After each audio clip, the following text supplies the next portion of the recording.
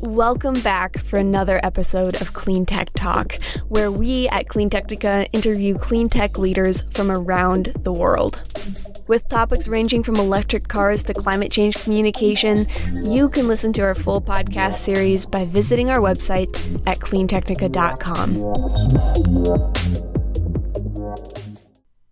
Clean Tech Talk is brought to you by Voltus, a leading technology platform connecting distributed energy resources to electricity markets, delivering less expensive, more reliable, and more sustainable electricity.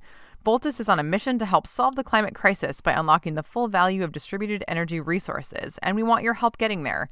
To view our open positions, visit voltus.co/cleantechnica. That's www.voltus.co/cleantechnica. We are here for another episode of Clean Tech Talk. I'm Zachary Shahan, CEO of Clean Technica, and we're talking with Rodney Hooper of RK Equity. This is part 2 of our 2-part interview. There was Robin Denholm, chair of Tesla, was in Australia at a mining conference a few months ago, and she was pushing very hard for Australia to not just mine the minerals, but to process them in Australia, instead of sending them to China to process, as we've talked about before, is the norm globally.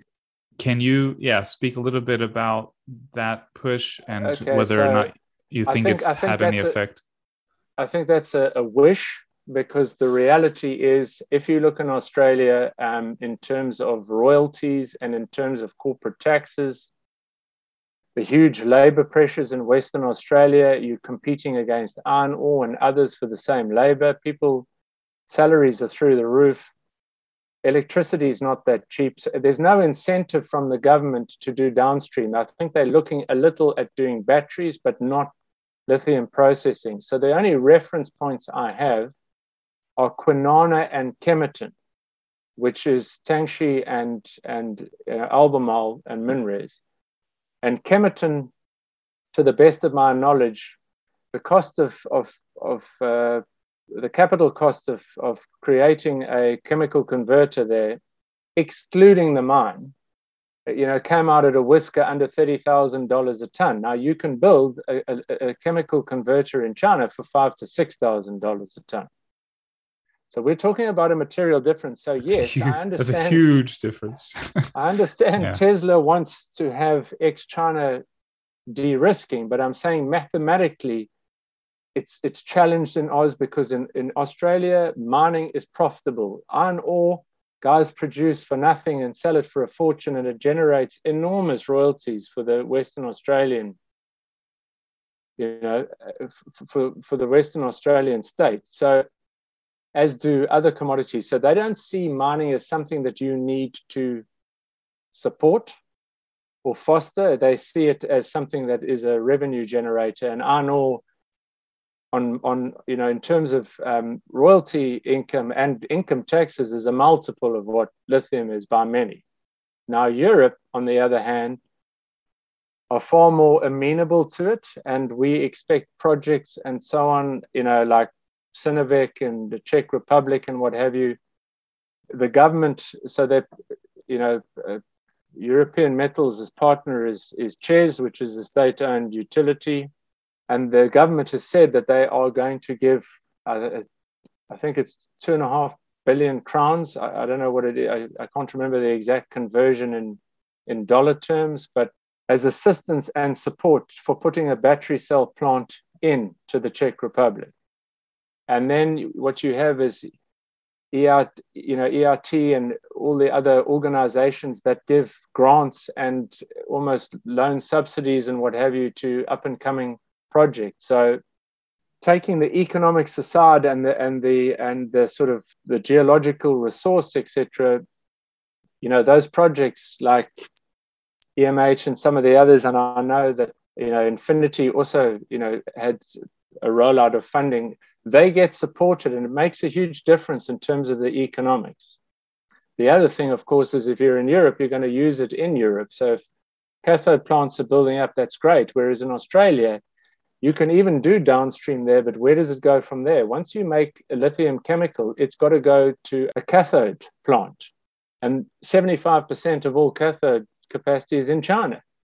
And the balance is in South Korea and Japan and a little bit elsewhere. It is changing, but for now, and there is some in Europe. So Europe is a much more closed loop setup, and you've had BASF and a couple of others putting in cathode plants. So Australia is still on its own. There isn't enough localized demand to do cathode and cell. In my opinion, the market's not big enough.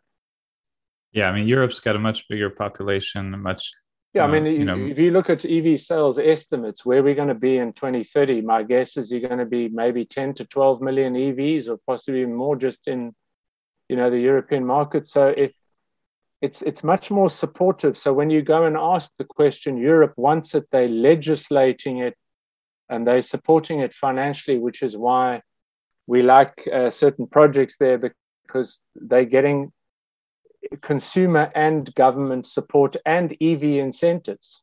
Yeah, and Europe's quite strong on their geopolitical and economic kind of policies and plans.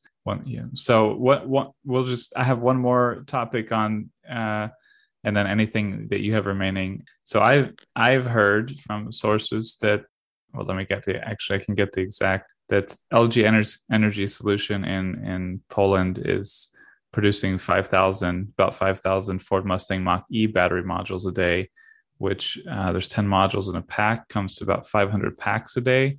So even if you just do 350 days a year, take out a couple of weeks, that's 175,000 potential Mustang Mach-E packs that are being produced.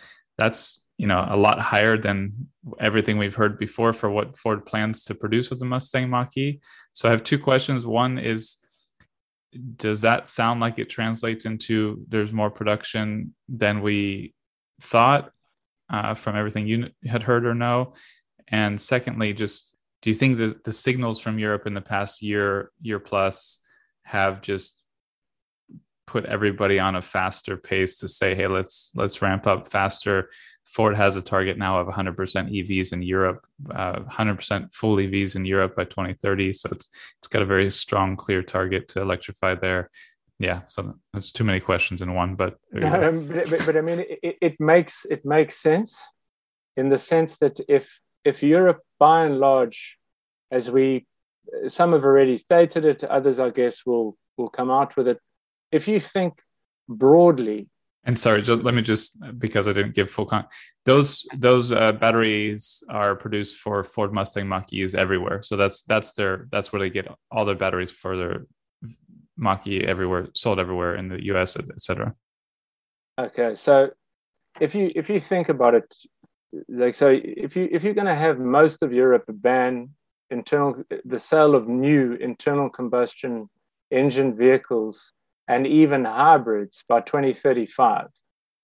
Logically, the only thing you should be making in 2030 is an EV, because the market, there's no point in plowing it in. So everyone's kind of on the right track. My understanding is that, but the Mach-E won an award recently. It didn't win Car of the Year from somebody. So I understand that the demand it did win high. A car of the. Yeah, it did work. And in the US, we have a problem of so many people want one, and there's so little that the dealers are putting like $10,000 markups on them. So, and I understand Ford is the biggest culprit on that. But again, we're getting back into chip territory and shortages and so on. And I understand basically lots are clearing out. You can't buy, secondhand car prices, if you look at the graphs, are really high. So I think that they have a viable market to grow in the Mach-E. So it makes sense of what you're saying. It'll be interesting. They are now talking about their own battery cell plants, Ford. So they're now speaking about, I think with SK, they're doing the JV. So they're taking it, pretty seriously, I guess, in the end. And back to, it will be interesting to see how it evolves. Is back to your question around, Australia, is the other thing is, if you're going to do cathode and battery cell, where are you going to get all the other components if you don't make them, or if they're not there? So, if you have a battery cell plant in Europe or in Canada or the US or what have you, you think about other things like graphite. If you're making, zero carbon anode material like Nouveau Monde wants to do in Canada, you don't have to send that to the cathode producer. That goes directly, if it's anode material, to the cell plant. So you can do it all together. So I think Ford is probably, having a look at what it needs to achieve and their ambitions. So I think, to your question, they definitely are on a fast track, because I think the market, the addressable market for the Mach-E is a lot bigger than their current sales. So you mentioned earlier a little bit the kind of, you said something about using geothermal sources for lithium. I think it's that GM kind of had a knee-jerk kind of reaction, perhaps, of jumping into something that was, I guess, greener or more ESG or something. Could you speak a little bit about the ESG matter in this market, and how that's obviously very challenging when you're trying to get it, when there's a huge limited supply and a lot of supply comes from China and all that. What's going on? I mean, that's the reality versus the ambition.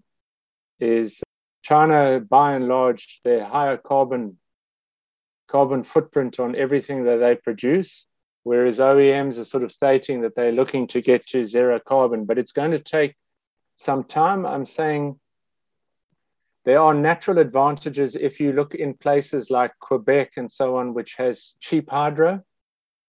So you're starting with, zero carbon energy at 5 cents a kilowatt hour, whatever it is. It's a huge advantage. It's not to say, that the geothermal and the DLE, projects won't get up. We are supportive of those. I guess it's a question of timeline and immediacy as to what you need.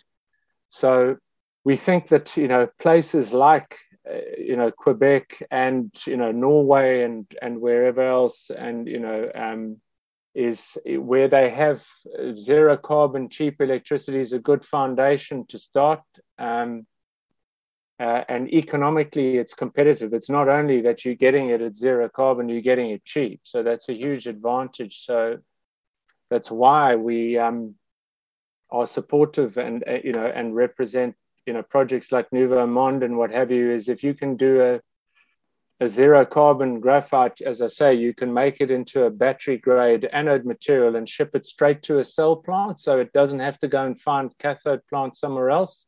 And economically, it stacks up. So we're in favor and we are supportive, and we represent projects where they can do zero carbon or low carbon, but at the same time be price competitive to China.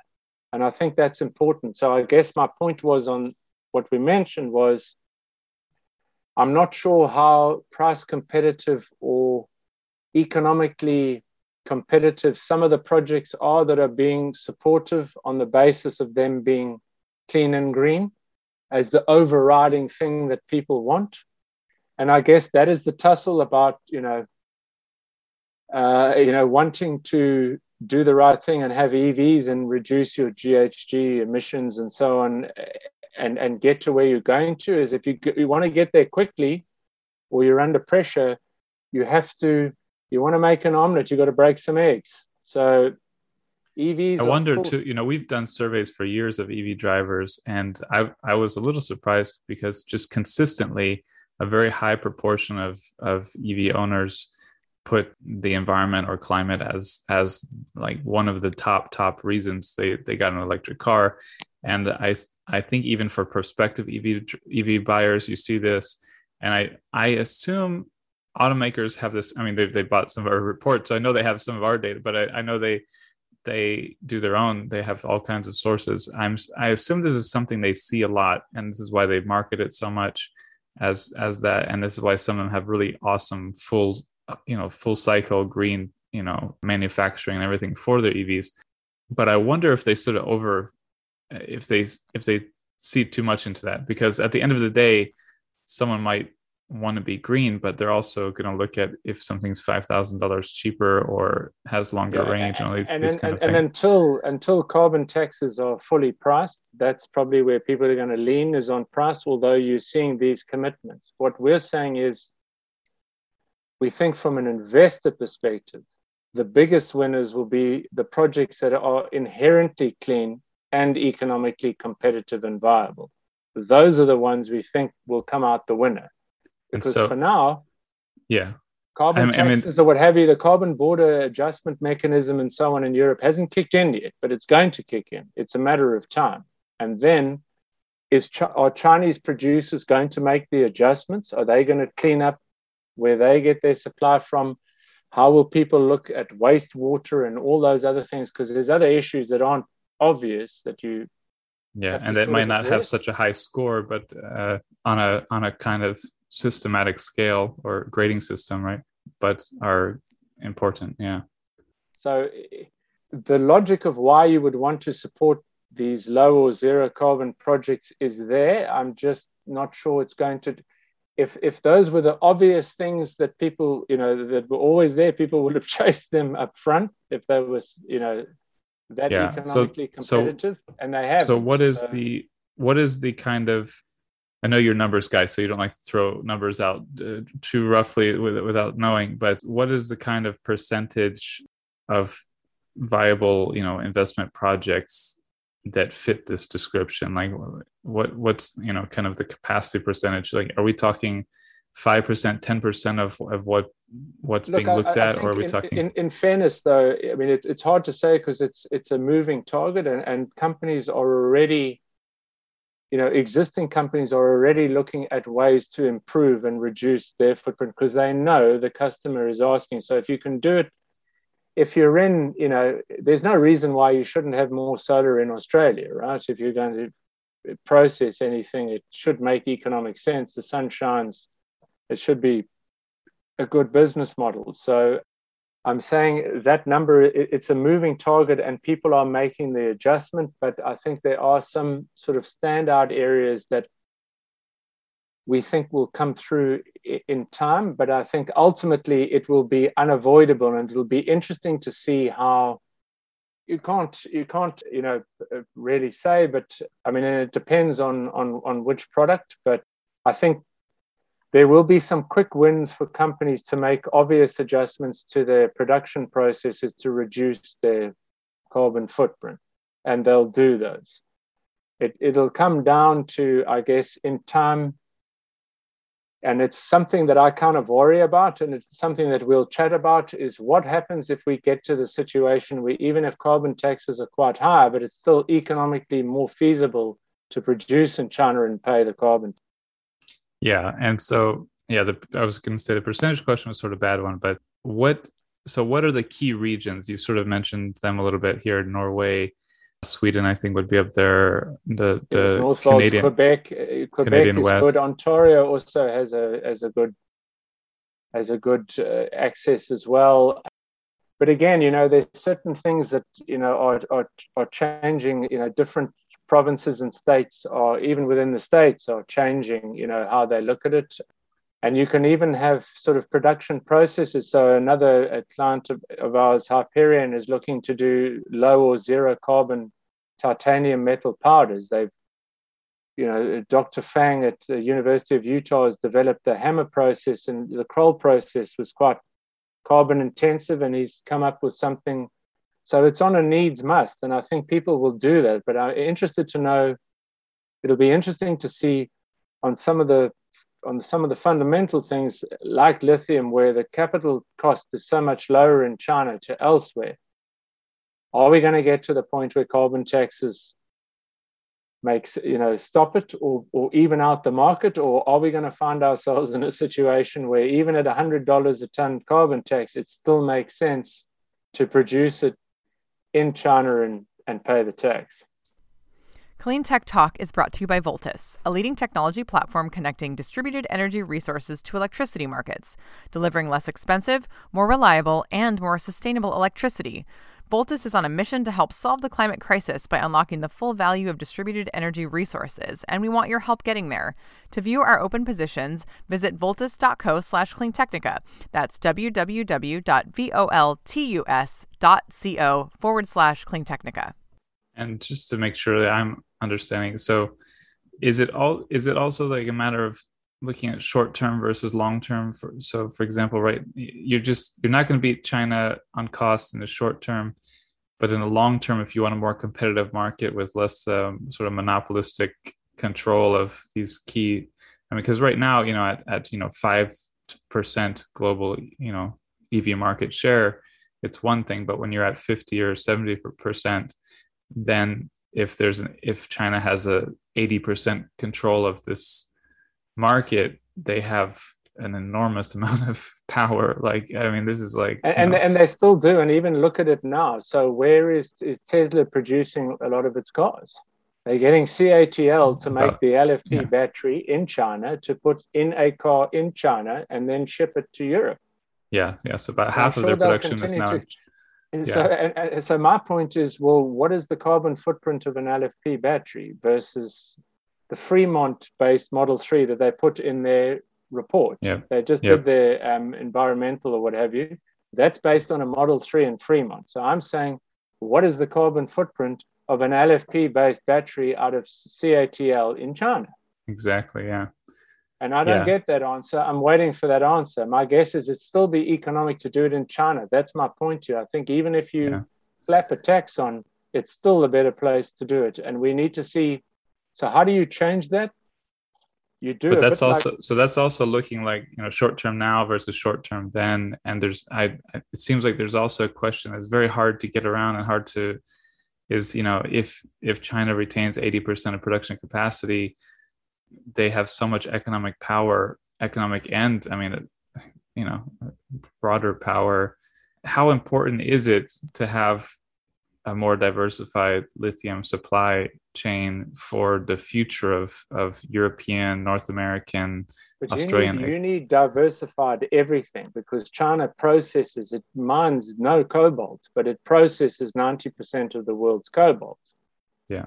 It doesn't make it makes a percentage of the lithium. It doesn't mine it, it processes it. And then in the cathode market, so it's along the entire supply chain.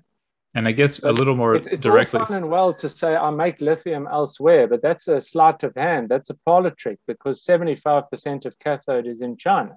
Yeah. So the lithium gets made somewhere else. It comes from South America, gets shipped to China. Yeah. And I guess you're dealing with the Chinese when you sell it. And to be more explicit about the concern, I guess I'm raising is, okay, it's cheaper. Great. We get cheaper product from here. That's great. What if in 10 years, Don Jr. starts a trade war, is president of the United States and starts a trade war with China, and China says, oh, well, we're just going to squeeze we're going to put a squeeze on the lithium market and jack the prices up, double the prices, and see how you like that as a kind of, attack against, what is the risk of that kind of, of everybody being at the mercy of that kind of situation? I guess in the end it's commerce. So, but yes, you can see, I guess there's always the potential of geopolitical tensions and another trade war and tariffs. But I guess my point is, it's fine. The US has understood that there's an issue, but now, of course, people are looking to push back about mines in their backyard, and it's counterintuitive what you need to do is the entire supply chain. So you've got EV manufacturing in the US, and that's growing because you've got various plants being put in. You've got the cell now expanding, and I believe that the US is going to be one of the fastest growing in the cell. You've got Canada that can supply you quite a bit. Again, I've mentioned Nouveau Monde. There'll be others that can supply graphite directly to the battery cell to do the anode, right?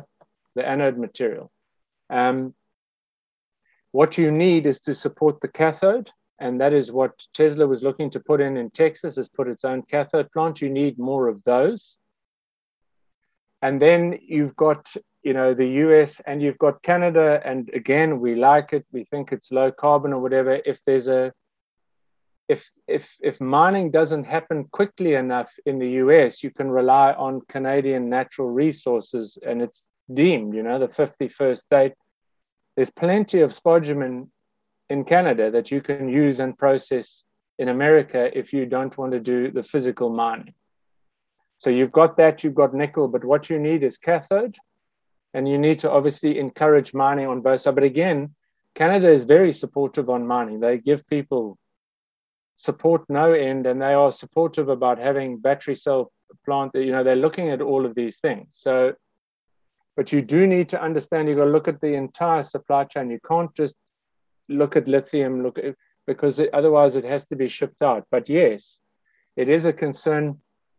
China's been thinking about how do they go to a clean energy economy for many years, and they've put in government incentives, penalties, etc., and they've been through a long road. Now the US has got to catch up, but the US is a lot of ingenuity in the US. You've got the Teslas of the world with the brightest, engineers or what have you, but you still got to get around the fundamental. You need to allow mining to happen. Yeah, I'm sure we're going to interview Howard Klein, as I said, next, your partner. I think this will be a good starting point. This is, I know this is topics that we'll get into. I'll get into with him. So this is a good jumping off point. Just final, are there any top trends, anything we haven't talked about in the past 2 or 3 months or in the coming months with anything in the EV battery market? Also, I think, Howard, we can talk more about specific project funding and company funding, because I know he does a regular newsletter on that. Yeah, I mean, I can't. I mean, we've covered most of the topics. Things pop up, in terms of regional issues that are sort of playing out. I guess, we've been on a soapbox saying, raw materials, lithium, and everyone said, no, you Chicken Little, and the sky is falling on your head and it's never going to happen. And now, of course, bang, it's happened, and now we're in it, and now we're scrambling to catch up. There is a risk that the EV penetration rate is going to fall well below what forecasts are, certainly ARC and those type of forecasts, because we aren't there. But if you let go of 2025 and you start focusing on 2030, there are things that you can do in the next 2 to 3 years to make it happen. But I think it's important to bear in mind, if you look at all the industries that contribute to GHG emissions, aviation is right up there, and I think people aren't paying enough attention to that. I'll be starting to see SPACs pop up, and companies and Boeing and some others, I think, buying some of these electric planes. Short haul will be the first, and then I guess we'll move to long haul. But I think we're going to see more and more competing sectors in the move. If you want to lower GHG emissions by 55% or whatever it is in the US by 2030, then aviation's also got to be in there with transport, with trucks and cars. So if you're asking me on it, I'm flagging to say, I know solid state is a round word, that would increase energy density a lot to make that more sort of feasible. But I think it's important to flag it to say, as difficult as supply and demand is, I think watch out, there could be new industries coming to steal some battery supply. It's a really good point. I mean, we try to be on the front, and I feel like that's even an area where we're on a little bit trailing. We cover a lot of these startups, and also Airbus, Boeing, these other United getting into this field, and I think clearly the first electric airplanes for commercial use would be like 9-seaters or these kind of regional small planes. But I think the first plans for those to start really getting into service are starting next year, 2022, I believe, 2023 maybe. But, they start to roll out. And then, we're at a kind of electric car 2011 time or something, like basically 10 years behind, perhaps. As battery tech evolves, that's going to be on the cutting edge. I think as applications like aviation are going to be the ones that will look. And they need batteries. They'll look to utilize the sort of upper end, the high energy density, lighter weight, etc. But it's the next frontier, I think. And a lot of people are they're still looking at EVs, but make no mistake, now that EVs are an accepted phenomenon. I know most people aren't, but I'm very specific. EVs are all of these, electric vehicles include the planes, the bikes. I know most people just treat EVs as electric cars, but because the market is broadening, I try to be very specific, where electric airplanes also fall under EVs, electric vehicles, obviously. Well, that's a really good point. We'll have to come back to. I did have one more thing I wanted to ask you about. I forgot, and I'm sure that, again, this is something I'll talk about with Howard, but the US target of 40 to 50% quote zero emission vehicles by 2030, which includes plug-in hybrids. as well as hydrogen, but we can just ignore that.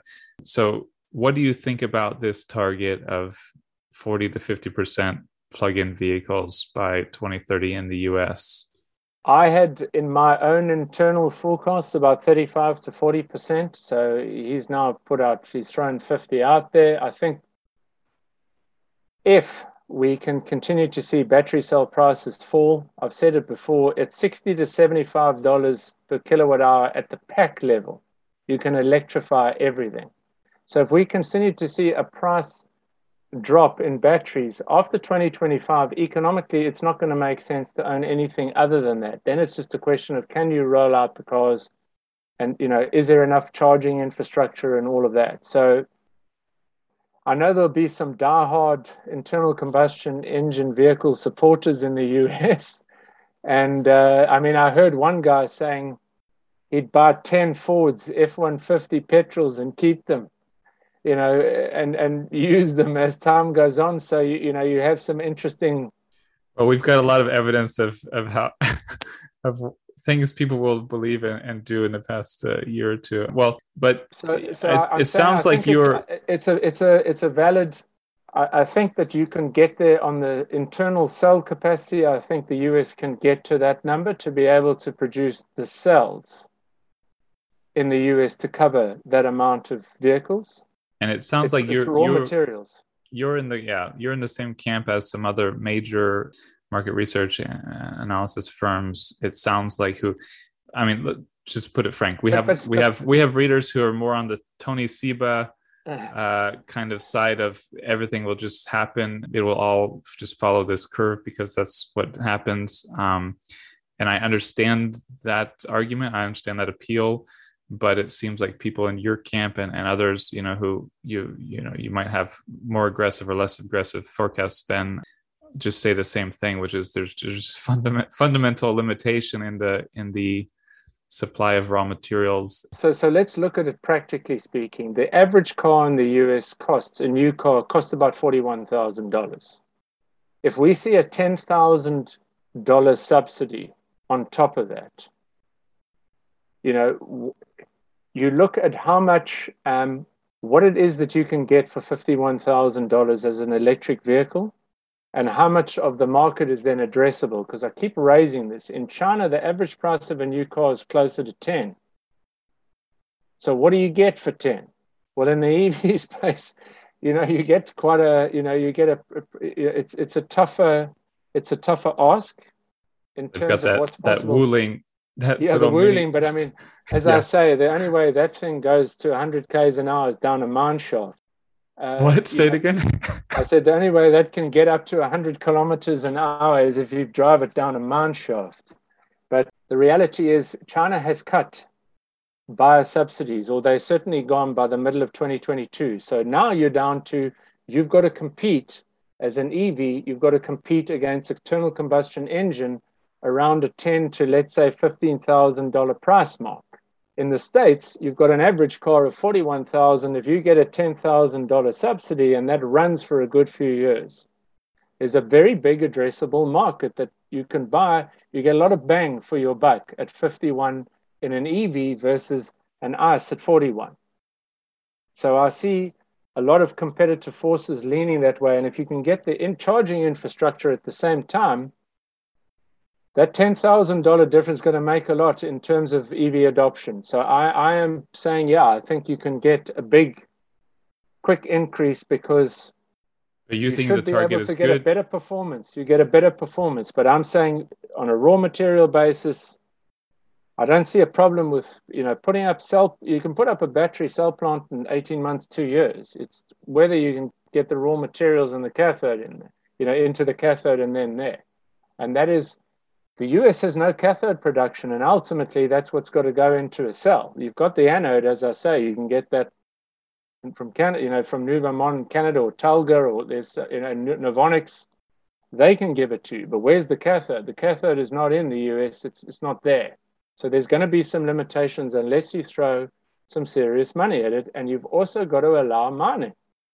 So I don't understand people doing a pushback, the mining is hard because it's because it ends up being a local fight, right? This is and there are some ways at the federal level. I mean, Obama had some things in place for solar and wind plants to streamline their approval at the federal level on federal land, that kind of thing. And obviously they do it with oil and gas as well. So there are ways they could make it easier, and I think they're looking at that. But just the general. My point is, if you think about it, if we're a one universe, and you say no to a mine in Nevada or wherever it is, but what you're actually saying is okay to a chemical converter in China, which has a much bigger carbon footprint. So as a it's really good phrasing, world, and we lose. I completely agree. I mean, I'm not a NIMBY. There's no way I would put a mine in my backyard if they asked me. But most people, this is the challenge: is they want it until it's in their backyard. So we have to use that phrasing. That's a good phrasing you put, especially But the general point was, so you pretty much are in alignment with that that Biden target that he announced. You're not on the side of that's way too. Conceptually, it makes sense if you have buyer incentives until EVs on a standalone basis from 2025 onwards are more competitive, and you get more bang for your buck anyway. But you definitely don't. You're definitely not you don't think he's being too pessimistic. You're not way more optimistic than that. You're basically. No. I mean, I think there's no ways.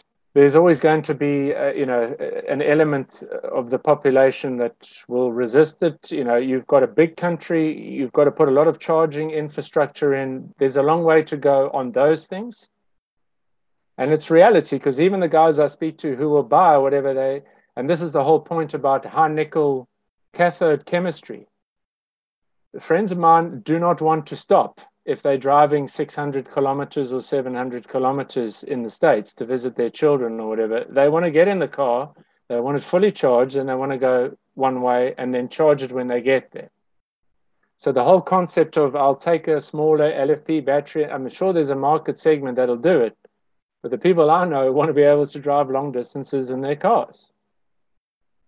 But if you can convert a lot of gas stations, you call them, into EV charging, and you have no worry about it, and you can charge your car in 5 minutes, then we're open to,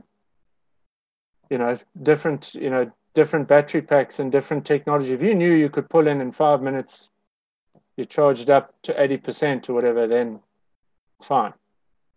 Well, thank you very much, Rodney. This is we could keep talking, but I'm sure we both have to go, and we'll follow up with Howard. Feel free to drop him anything you forgot to say or any questions. Thank you so much. I feel like every time I talk to you, we need to talk more frequently. But we also have other guests we get on the show. But we should talk more frequently in the coming 6 months or so. Sure, good to chat. Thank you. Have a good day. Enjoy the gloomy weather in the UK. Thanks. Thank you for listening to Clean Tech Talk. Join us next time to get your electric fix.